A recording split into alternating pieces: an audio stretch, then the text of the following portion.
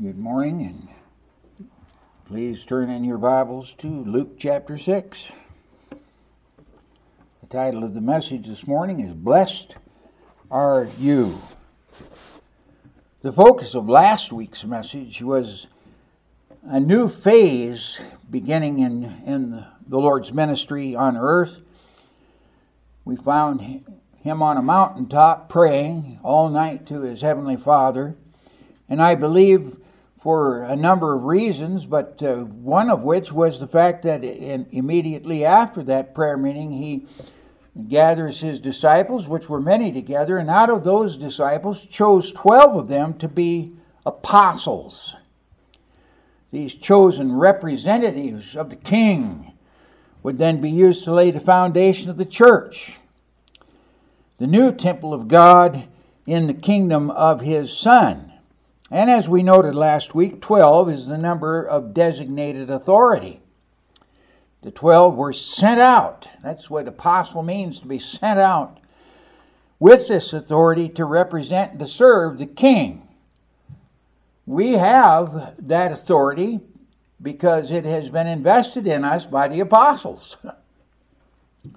Jesus appointed these apostles on a mountaintop, as I said, after an all-night prayer vigil. And then he came down from the mountain to a level place to instruct them.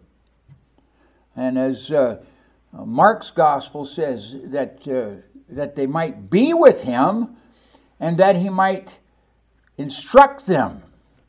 So the first thing is that they be with him, and then that he might teach them. And so what we have then from verses 20 through 46 of this chapter is his sermon on the plain, because he came to a level place, the sermon on the plain. Many commentators argue that Luke's version is but an abbreviated edition of Matthew's lengthy Sermon on the Mount. They're recorded in Matthew chapters 5 through 7. I believe these are different sermons. Although many truths are repeated in both messages, Luke has material that's not found in Matthew. And it is not unusual for Jesus to repeat his lessons. For example, his emphasis on prayer, and particularly his giving of the Lord's Prayer that we know of as the Lord's Prayer, there in Matthew chapter 6, verse 9 and following, is repeated in Luke chapter 11, verse 1. And there, the time and the place is clearly different. And the circumstances are clearly different. As they say, repetition is the mother of learning.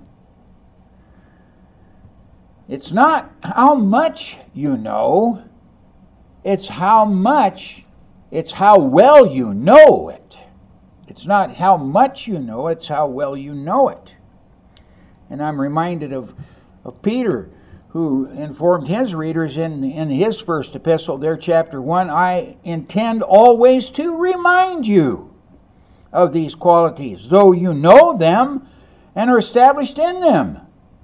I think it right, Peter said, to stir you up by way of reminder. Yes, we need to be constantly refreshed and reminded of the truths that we sometimes let grow cold and dusty on the back shelves of our lives.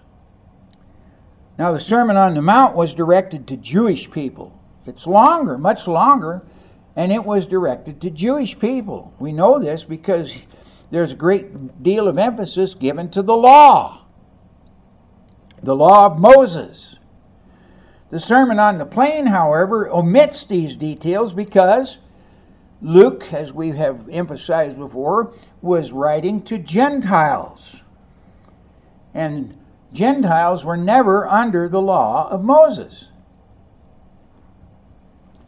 In his letter to the Romans, Paul wrote there in chapter 2, verse 14, when Gentiles who do not have the law do by nature what the law requires, they are a law unto themselves.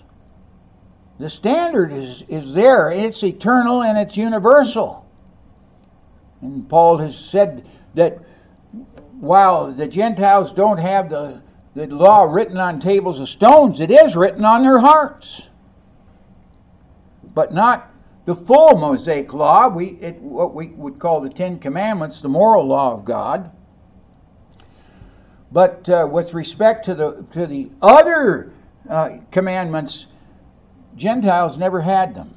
And if you go to the 15th chapter there of the book of Acts, there it's emphasized or it's talked about because they had Judaizers that were going out from Jerusalem to the Gentile churches to try to persuade them that they too were under the law of Moses, which required circumcision and all the other things. And the apostles there concluded that God had not intended that the Gentiles should be under the law. But while they're not under the law, they're definitely not exempt from it, as the Lord shows us very clear here with respect to the moral law, that is. So all Jew and Gentile must answer to God, not to Moses. The law was given to reveal the need. And this is, I think, is the issue here in the Sermon on the Mount, is that Jesus wanted to correct the people of Israel with respect to the law. The law was not going to get them righteousness. It was not going to make them right with God. No matter how hard they tried to keep the law, it would not bring them to righteousness. Rather, the law was written to reveal the need for righteousness, for acceptable righteousness with God. That need would be provided by another means, Jesus himself.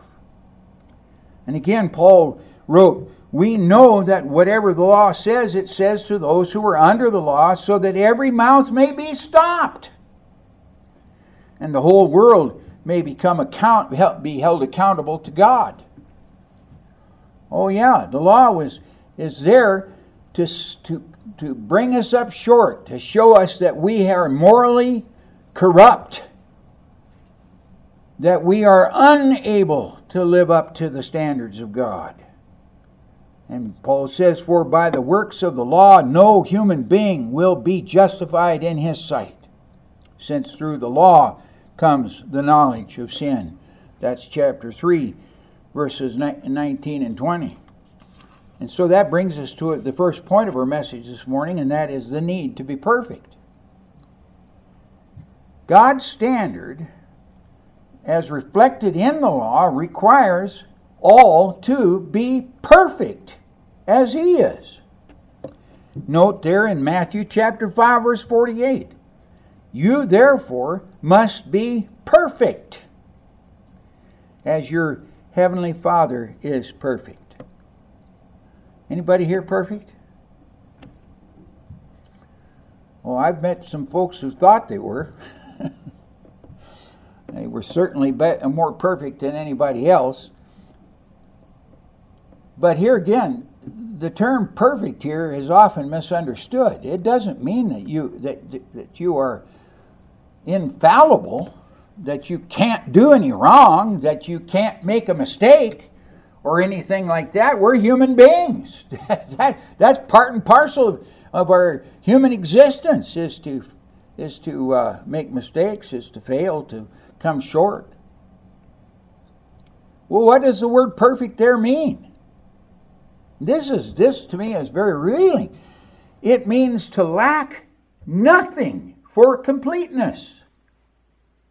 It doesn't mean that I have reached that point of completeness, but that I have everything I need to get there.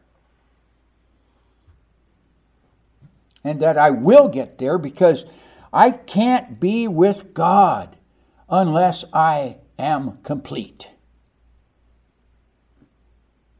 Spiritual completeness. See, this is what sin corrupts in our lives. is our ability to achieve completeness or perfection before God. That really is the key verse of the Sermon on the Mount. And the Lord knows that all flesh is imperfect, and that merely forgiving of sin then is not enough. Yes, God forgives me and cleanses me through His blood, but that's not enough. As Ron pointed out in the message this morning, uses good intentions, his desire to preserve the Ark of the Covenant when it seemed like it was ready to fall off the cart. His natural instinct was to reach up his hand and steady the ark. And God killed him. Not because he did something wrong, but because he was not perfect. He couldn't do it because he was not fully holy. And the ark was holy. Wasn't that God was mad? That's just the nature of the thing. That's just the nature of it. So the goal of the gospel is really full restoration to the perfection that was found in the unfallen state of Adam. When God made Adam, he was perfect. He was good. God saw all that he had created and declared it very good. So now, Christ's aim is to appoint officers in the church that will work toward that goal in the church. And we read that there in the book of Ephesians chapter 4, verses 11 to 13. Listen to this. And he gave the apostles and prophets, the evangelists, the shepherds and teachers, to what? To equip the saints for the work of the ministry, for the building up of the body of Christ, until we all attain unto the unity of the faith and of the knowledge of the Son of God, to know Christ, to know Him. God called His apostles first to know Him. See? And then it says, to the knowledge of the Son of God, to mature manhood. That word mature there is the same Greek word that's translated perfect in Matthew 5:48. Teleos. Perfect manhood. Complete.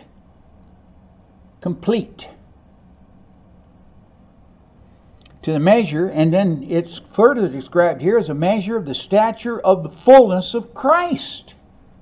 In other words, what God wants to do is make us like Him.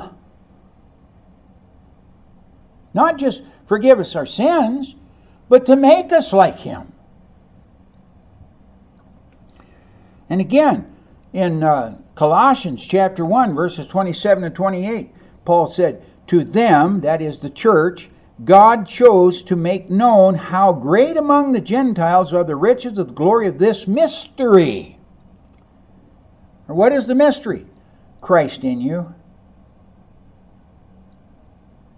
the hope of glory. What is God's intention? It's to produce Christ in us. So Paul said, Him we proclaim, warning everyone and teaching everyone with all wisdom, godly wisdom, that we may present everyone mature. Again, that Greek word teleos. Perfect in Christ. What's God's goal for you? That you'll be perfect in Christ. Wow. And as noted above here, this Greek term perfect is also translated often mature And the issue with the Jews was that they insisted that that goal was attained by their rule keeping, and that it was sufficient to achieve the standard of God. And by this, they were completely missing God's intention. So Jesus summed up his little statement there or his little presenting here of the center of his message here in the 20th verse of the 5th chapter, when he said, "Unless your righteousness exceeds that of the scribes and the Pharisees, you will never enter the kingdom of God." You'll never enter the kingdom of God. Christ has to be formed in you first. That's what he told Nicodemus. Except a man be born again, or born from above, he cannot see the kingdom of God. He cannot enter the kingdom of God. This is the goal. Preparing people, citizens, for the kingdom. That brings me to this issue of the Gentiles. What about the Gentiles? The issue with Gentiles was not law-keeping, it's wisdom. Just read 1 Corinthians there. Wisdom, which is the use of knowledge to improve life, and prudence in the management of those affairs. The Greek philosophers are much loved even today by many as a source of how I can improve myself, how I can be a better person. And that really just tells you what's going on in the world today. We want to be better people, and it's not working. It is not working. Just look around you and see how that whole philosophy is collapsing. Paul declared there in 1 Corinthians chapter 2, "Yet among the mature," and again, here's this word teleos. And what he's talking about is those who have received Christ, have been born again, have Christ formed in them, so that they begin this process. They now contain, because of the Holy Spirit indwelling. What's the purpose of the Spirit's indwelling us? It is to enable us by divine power to achieve this perfection. Christ in you, the hope of glory. So Paul said, "Yet among the mature," that is, those made perfect in Christ, not perfect in the sense of sinlessness, but not lacking anything preventing them for full Christ-likeness. Paul says, we do impart wisdom. Yes, Gentiles operate on the wisdom of God. He said, although it is not the wisdom of this age or of the ruler of this age, who are doomed to pass away, but we impart a secret and hidden wisdom of God, which God decreed before the ages for our glory. That same wisdom is found in the law too, see? Because it's of God. The law was given to the Jews, but God works in the Gentiles with a particular wisdom, and it's a secret and hidden wisdom. So it should be noted that Jesus emphasized that being perfect or mature, that is lacking nothing for spiritual completeness, was necessary for the kingdom of heaven. That's the goal. He's preparing people for the kingdom. The question then is, how can imperfect humans achieve this state necessary to qualify for entrance to the kingdom of God? The answer is found here in both the Sermon on the Mount and the Sermon on the Plain. But as I was preparing this message, I was reminded again how many people, the average reader of the Sermon on the Mount, gets confused. How many commentators don't really understand it? The aim of Christ in these sermons was not to correct wrong views of the law. It did do that. I won't deny that. But it's a mistake to see Jesus' message as merely seeking to correct the Jews on their misinterpretations of the law. As we noted earlier, the central theme of the message is found in verse 48. You therefore must be perfect, even as your Father in heaven is perfect. So the Jews thought that law-keeping could attain the goal. On the contrary, Jesus revealed that only in Him can this goal be achieved. So it's neither the law of Moses nor human wisdom, Gentile human wisdom, but it's that God has provided that His followers, that the followers of Christ be presented perfect in Him. Goes back to Colossians 1:28, that we may present everyone perfect in Christ. So here, a clear illustration of this, I think, is found there in Jesus' encounter with the rich young ruler in Matthew 19. Being a Jewish disciple of the Pharisees, the man believed that his law-keeping was sufficient to earn him eternal life. And thus he asked Jesus, what must I do to inherit eternal life? He wanted to know what Christ would say. Whether that was a sincere question or whether he was testing the Lord, we're not told.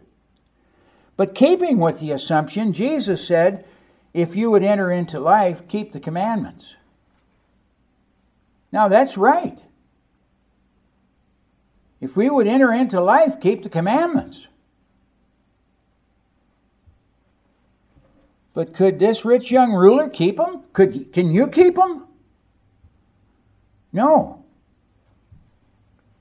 The problem was that he couldn't keep them, and so his very question suggests that, actually, I think there's a twofold thing here. His very question suggests that he knew that he couldn't, that after he'd said, all these have I kept from my youth up, there was a nagging thing in his conscience that was telling him, you're not there. You're not there. But I think the second thing is, when he asked the question, it was a prideful way of saying, man, I'm good. Look I've kept all these commandments from my youth up. What do I lack yet? You pronounce me blessed right now. I'm good. And Jesus said, well, and he gave him commandments. He said, keep these. He said, I've kept them. But then Jesus said, if you would be perfect, if you would be what? Perfect. Whoa. What? That is lacking nothing for completeness. What do I lack yet? You lack what is needed for perfection. And if you would be perfect, here's what to do. Go sell everything you have. Sell your riches. Give to the poor. You'll have treasure in heaven. And then come follow me. If you would be perfect, literally, give up your own life and follow me. That's discipleship, right? But what did Jesus mean by this? In Matthew chapter 5, verses 17 and 18, we have the answer. Jesus gave us the answer as to why we should give up everything and follow Him. This statement is the very heart of the sermon. Do not think that I have come to abolish the law or the prophets. I'm not removing them. I have not come to abolish them, but what?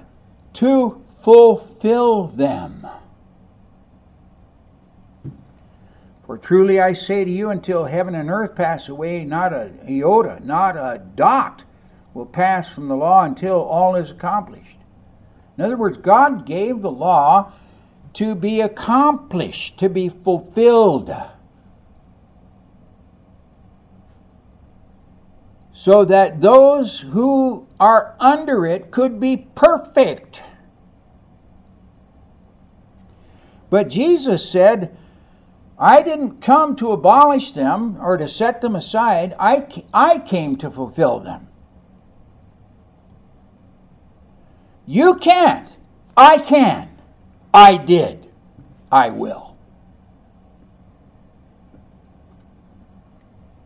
So what was impossible for the followers of Moses could be possible now for the followers of Jesus. Because in Him they are perfect. They lack nothing for this spiritual completeness. Jesus is the fulfillment of the messianic law for righteousness. That's why Jesus said, I can come boldly under the throne of grace. Because it's no longer me that presents myself to the throne of grace. It's Christ in me that presents to the throne of grace. Do you see that? I'm wrapped in His righteousness, and God looks at me and says, I'm perfect. And if I were in that condition and that ark was starting to fall off the cart there, and I was reached up my hand to steady it, God would say, thank you. Because I'm perfect in God's sight. Wow.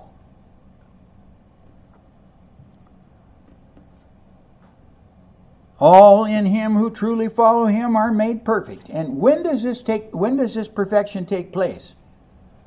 In resurrection. We have to die to self in order to be raised in Christ. So Christ's death and resurrection is the means, and this is the fulfillment as well. My death and resurrection. That's the whole topic of the 15th chapter of 1 Corinthians. Paul stated, flesh and blood cannot inherit the kingdom of God. I don't care how good you think you are. Your flesh and blood is insufficient for you to enter the kingdom of God. That's why Jesus told Nicodemus, you must be born again, born from above. Flesh lacks what is needed for completeness. Nor does, Paul say, the perishable inherit the imperishable. Because it's imperfect and unable to meet God's legal standard. However, here's the good news. Behold, I tell you a mystery.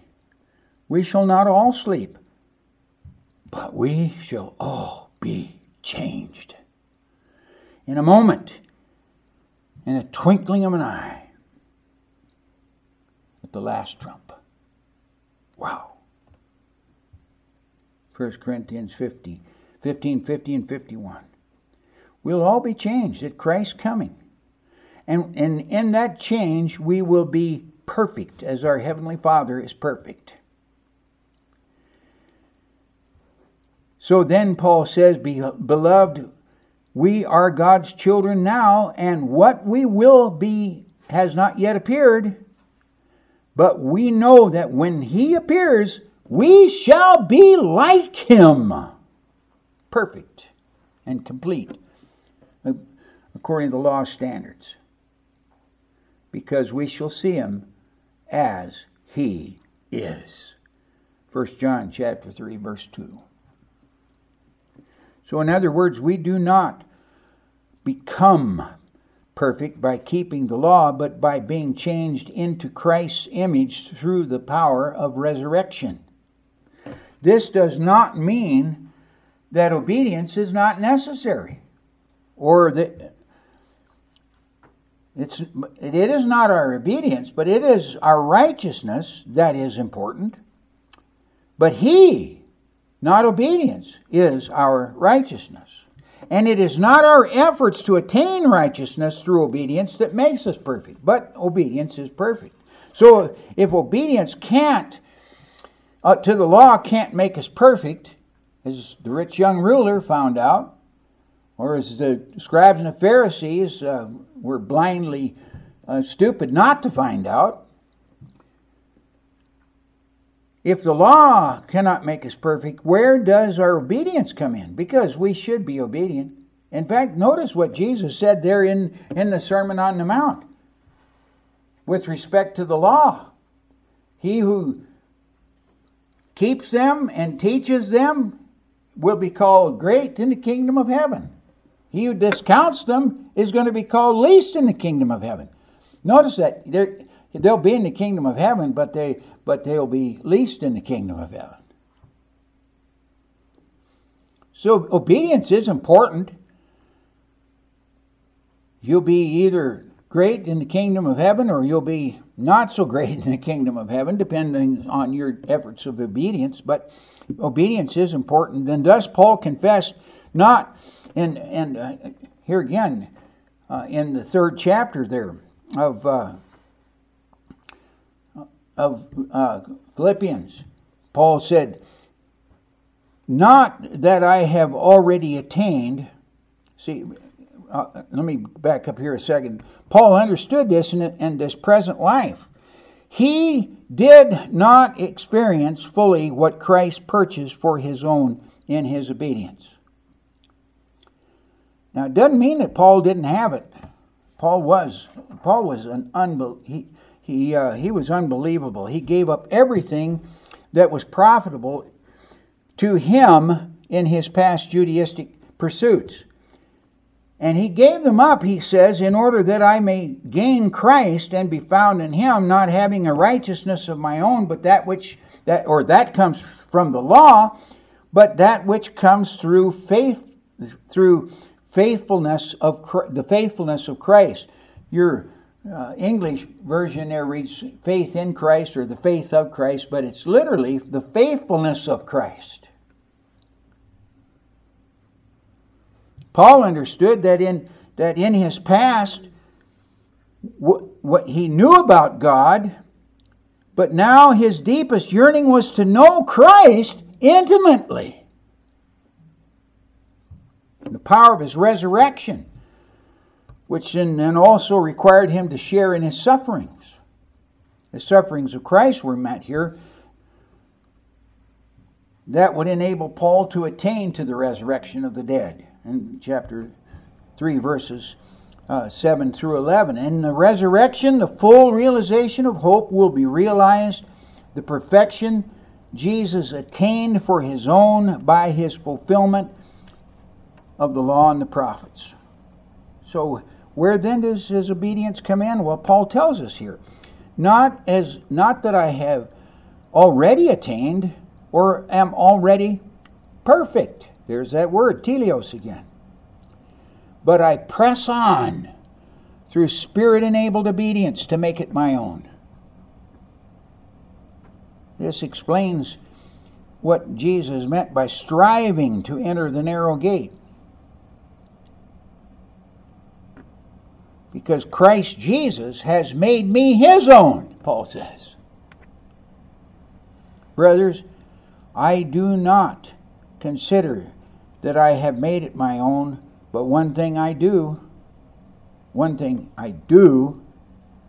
Forgetting what lies behind and straining forward to what lies ahead, I press on toward the goal for the prize of the upward call of God in Christ Jesus.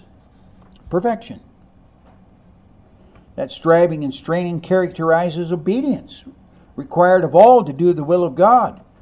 Paul wanted to be perfect, as his heavenly Father was perfect. So like Paul, all believers already possess this perfection or maturity in Christ, but imperfectly. And it is through our obedience to the will of God, through the power of the Holy Spirit, to our continual pursuing it, that we improve until the day of the resurrection. When on that last day and we're raised, we will be fully changed into His likeness forever. Now that takes us to the means of the perfection. My second point here, the means to perfection. And what do we mean here? We might also define the state of perfection here as blessedness. We're blessed. The blessedness of the children of the kingdom is the state of basking in the love of Christ, being free of self-deception, confident to stand in the day of judgment, and also confident that I now have the ability to pursue a life fully acceptable to Jesus Christ. This state of blessedness is what we discover in the Sermon on the Plain. Chapter 6, verses 20 to 46, the Beatitudes. By the way, I'm not going to preach the whole thing here, so just hang on here. The Beatitudes, which are found in verses 20 to 22, are in their repeated expression like that of the bells of heaven sounding out into an unblessed world and inviting all to enter the kingdom. Blessed, blessed, blessed. But over against these sweet tones, however, are the harsh woes. There are 4 blesseds and there are 4 woes. The 4 woes are verses 26 to 24 to 26. These woes are neither warnings nor wishes of either present or future conditions. No. They are pronouncements of judgment against those not blessed. This is Uzzah's problem. Uzzah did not have this perfection. And he touched the ark. And that was a woe.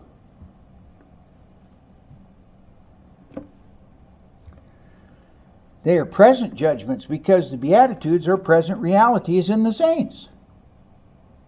And again, as the saints' hope lies in the final consummation of resurrection and reward, the ungodly will stand in condemnation before the judge. Indeed, all will appear before Him at His coming.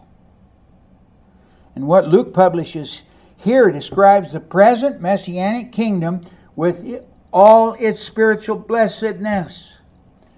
We're assembled together here today as the people of God, and we are in blessing in being here and assembled.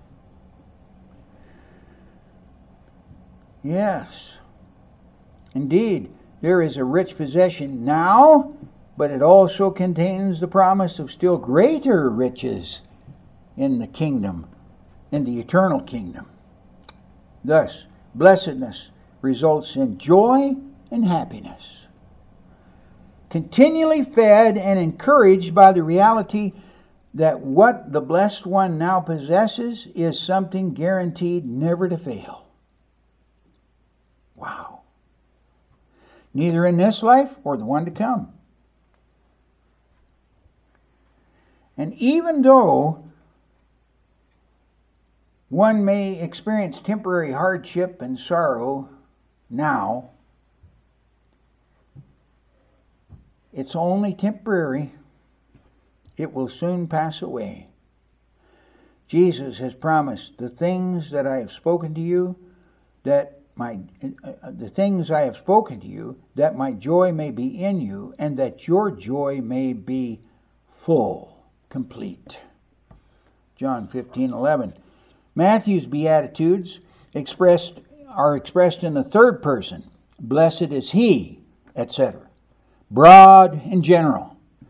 But Luke's Beatitudes are in the second person, and he's addressing particularly the apostles. Blessed are you, and so forth, directed to these disciples present and listening. Verse 20 shows that the disciples were the subject of his instruction. He lifted up his eyes on his disciples and said. Then there are these 4 declarations of blessedness. But all 4 are independent. They're not independent.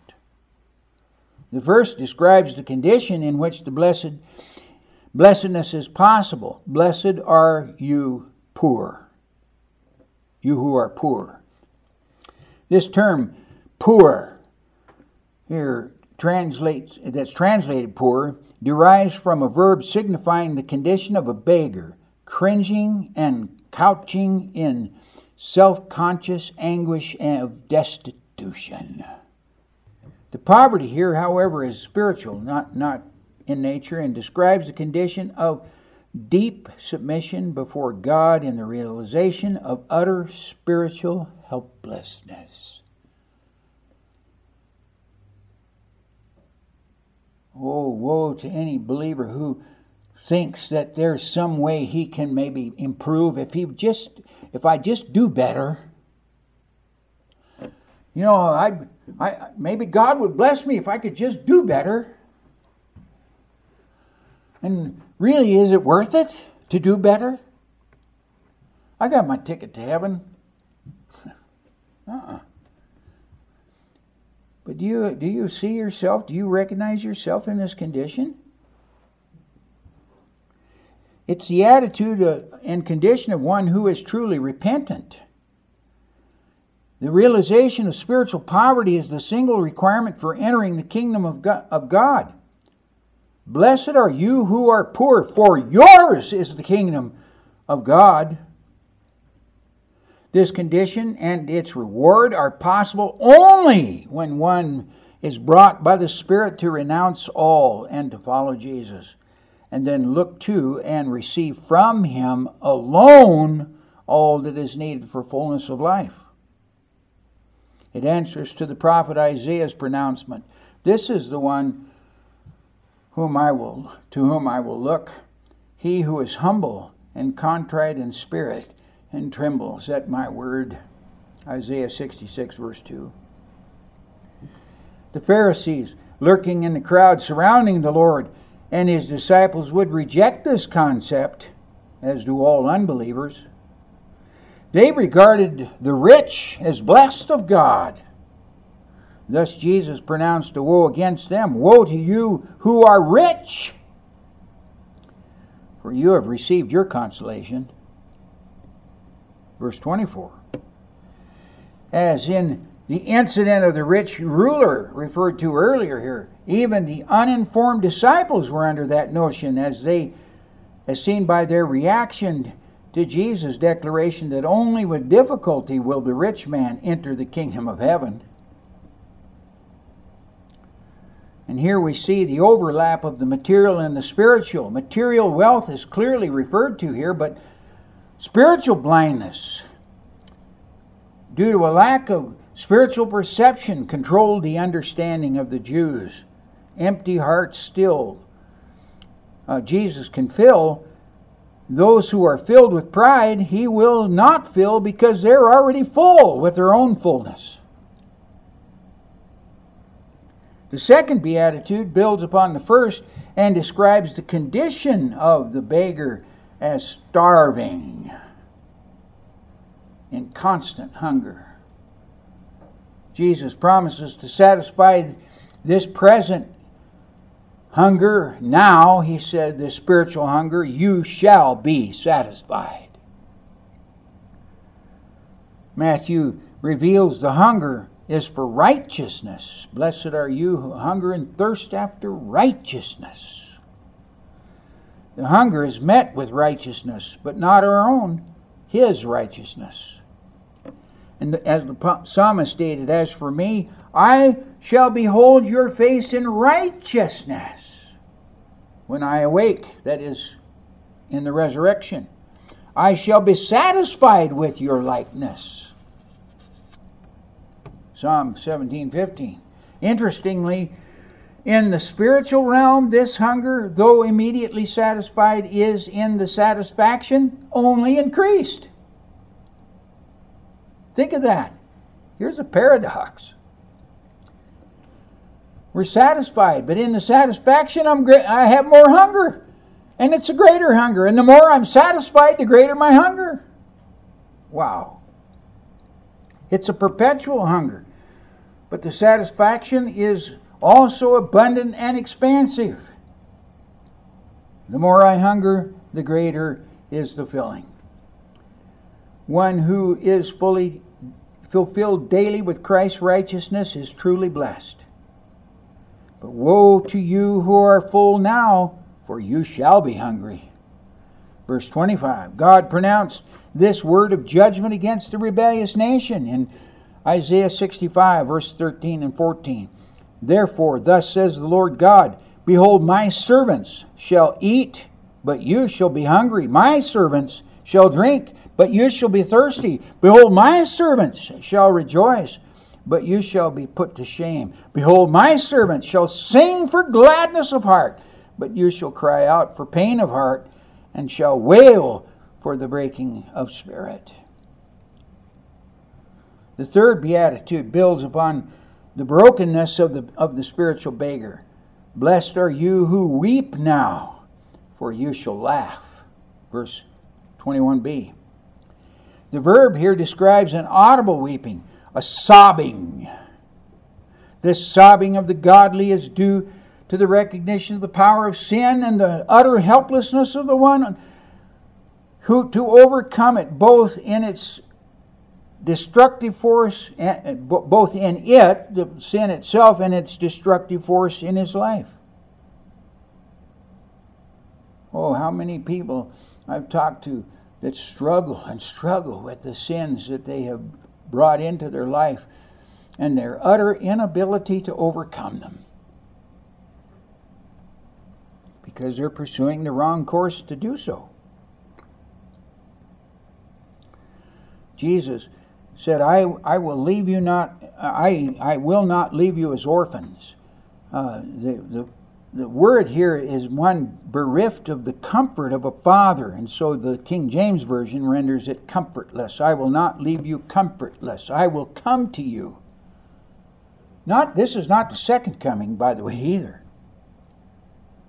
I will come to you yet a little while, and the world will see me no more, because he's going to the cross and then going to get buried in the grave.